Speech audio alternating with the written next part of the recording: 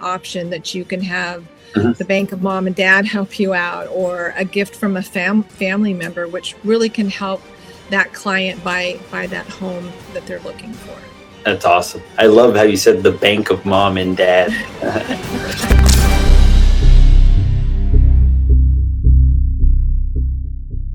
Hi, everybody. Good afternoon. This is Jose Luis Morales. Welcome back to the Morales Group Show. Today, we have a repeat guest. The name is Lora Fischer. She works for U.S. Bank. She did a previous episode to us on land and construction financing, which is a great interview. If you haven't watched it, go through our channel and find that interview. Today, she's going to be talking to us about bridge loan financing, how to use it, what is it, who does it benefit, and how somebody can take advantage of it. Welcome to the show, Laura. How are you? Thanks, Jose. Jose is really well. How are you? Perfect. So I want to encourage our viewers, if you have not subscribed to the channel and you've enjoyed our previous episodes, hit that subscribe button, hit that bell. That way you can be notified of future interviews. So Laura, let's go ahead and let's get started. So what is a bridge loan and who does it benefit? Okay, so a bridge loan or bridge line of credit is typically on your primary residence. It's an interim financing. So this is for when somebody's looking to purchase a new home but hasn't sold their existing property. They can put a line of credit on their existing residence. Okay, so it's basically an ideal loan product for somebody looking to buy and sell at the same time. Right. Perfect. Now, well, I was going to say, you as a real estate agent, when you get offers, and if you get an offer that's contingent on the buyer selling their existing home, how do you feel about that? Is that as strong of an offer when it has that contingency? No, and that's why I wanted to bring you on the show, just because it's not. The reality is, let's say I have 5 offers on a property. 4 of them are not selling a property, and 1 of them is selling a property. Even if the one that is selling a property is higher down payment, sometimes because they have that contingency, meaning there's another property that things can go wrong on, meaning it can fall out of escrow. It may not appraise. The inspection contingency may not go right. It just adds a certain level of risk, which makes that offer less desirable. What it sounds like is that this product is specifically to help somebody in that situation to be able to get the house that they want and not be looked at as a weaker offer because they're contingent upon selling their property. So how would that work? Meaning how does it work? So I'm going to use some just basic numbers to keep this as simple as possible. So if your home is worth $1 million and you have a loan for $200,000, you've got a lot of equity in that home. So the bank will come and we can do a bridge line of credit for up to 80% loan to value. That's up to $2 million property value. It goes tiered after that. So that way you could use the equity in your home. We will pay off the existing first mortgage. Your new payments are interest only. So this allows you to then go into a contract to purchase another property and not have the contingency that you sell your home. In fact, when you go into that new purchase agreement, the seller's agent, nobody needs to know because you have your financing in place. And along with the bridge line, we can also do the pre-approval for your new home as well. So it's really you guys basically handle the entire thing. So in that example, let's say it's $1 million. You can borrow or leverage up to 80%, which that would mean $800,000. There was a first loan of $200,000, so they have approximately about $600,000 in equity. What you're saying is that they can use that equity as a down payment. They can use some of it or all of it if they wanted to purchase the next property. And that's all done on the back end, meaning that once that gets done, they can make an offer non-contingent on that property. But how does it work? Meaning, do you have to secure the bridge loan financing before you make the offer on the next property? And how long does that process take? That it is ideal to set it up before you find a property, because I just had one that she didn't think she'd buy a new home for a couple of years, but then she found the home and fell in love. We're already in contract and we're trying to do the bridge line as quickly as possible. So ideally you go, okay, we know we want to buy another property. Let's go ahead and do this bridge line, and you get it set up. Because the other thing that we're seeing happening is people will sell their home. Great, but now they can't find a new home. So this gives you gives you leverage. You get to stay in your home, you get to sell it at your convenience, but yet you get to use that equity so that when you do find the new property that you want to make an offer on, you're good to go. So this process, I'd say give it 4 weeks. I think we can do it. We've done one in 2 weeks, but I would really say, let's save everybody a lot of headache and sleepless nights. Give us 4 weeks to get it done. It really is a pretty quick process. And then how long can it be for? Meaning, like, it's bridge financing, meaning it sounds like it's somewhat temporary. Is it like if I do the bridge financing and it takes me 6 months to find my property, is that okay? Or what are the general terms in that regards? So great questions to ask. The bridge line is for 12 months. Okay. So it's good for 12 months, which is a great time period. So let's say we get to the end of 12 months, you haven't found a new property. Oh goodness, you've taken out this big loan. Well, you can extend it for another 6 to 12 months, or you could say, you know what, this isn't working out. Let me go back to my banker. Let's go ahead and refinance and put the loan back on, pay off the bridge line, take care of it that way. I have never seen that happen. It's always played out that they've been able to secure the new property, sell the other home, but that's just, Yeah. And then you're basically, if the market's appreciating, you still own your property as well too. What I was going to ask you is, so let's say back to that example of $1 million, it's worth $1 million. You have 600,000 in equity. Let's say I only want to put $200,000 down. Does that mean that my payment is on 400,000 versus the 200,000 on my original, or how does that work? Just so I understand.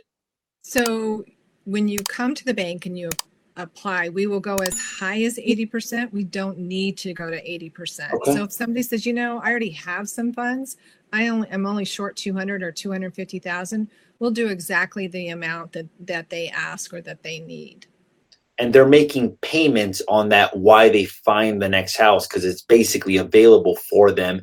The only difference is that it's interest only and not principal, which makes the payment lower, which gives them the option of having the money available as well too. Correct. So it is an interest only payment. Typically when underwriters look at if somebody has a mortgage with interest only, they qualify them at a principal and interest payment. But on this product, we do qualify just with the interest only payment. That's awesome. Now, how would this be different, Laura? And this is just the question that popped in my head. Let's say that same scenario, $1 million, I owe 200,000. And let's say that I just get a home equity line of credit. Is that like the same thing? Because I know that that's a product that U.S. Bank offers as well too.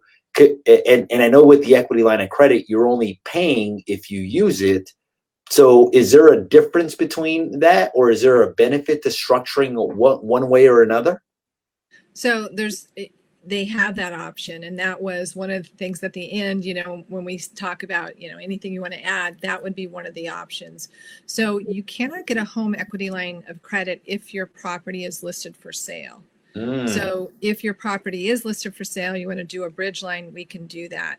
This is always a conversation that we would have with the client to say, well, here's your options, and then let them think about it and decide which option is best for them. So that's going to depend on how much their first mortgage is, how much equity they have, and can they handle the payment of the first mortgage and the home equity line of credit. The bridge line is going to be that interest only, so that might help them. They might need just the interest only payment so that they can qualify for the new mortgage as well. Yeah, absolutely. Okay. And then what are the rates? Are the rates similar to just a traditional loan, or are the rates higher, lower? I know that it's a year term. And then obviously the option to extend. What does that look like? So the rate is today, if we were to do, that scenario of $1 million loan up to 80% loan to value, that interest rate would be 6.99%.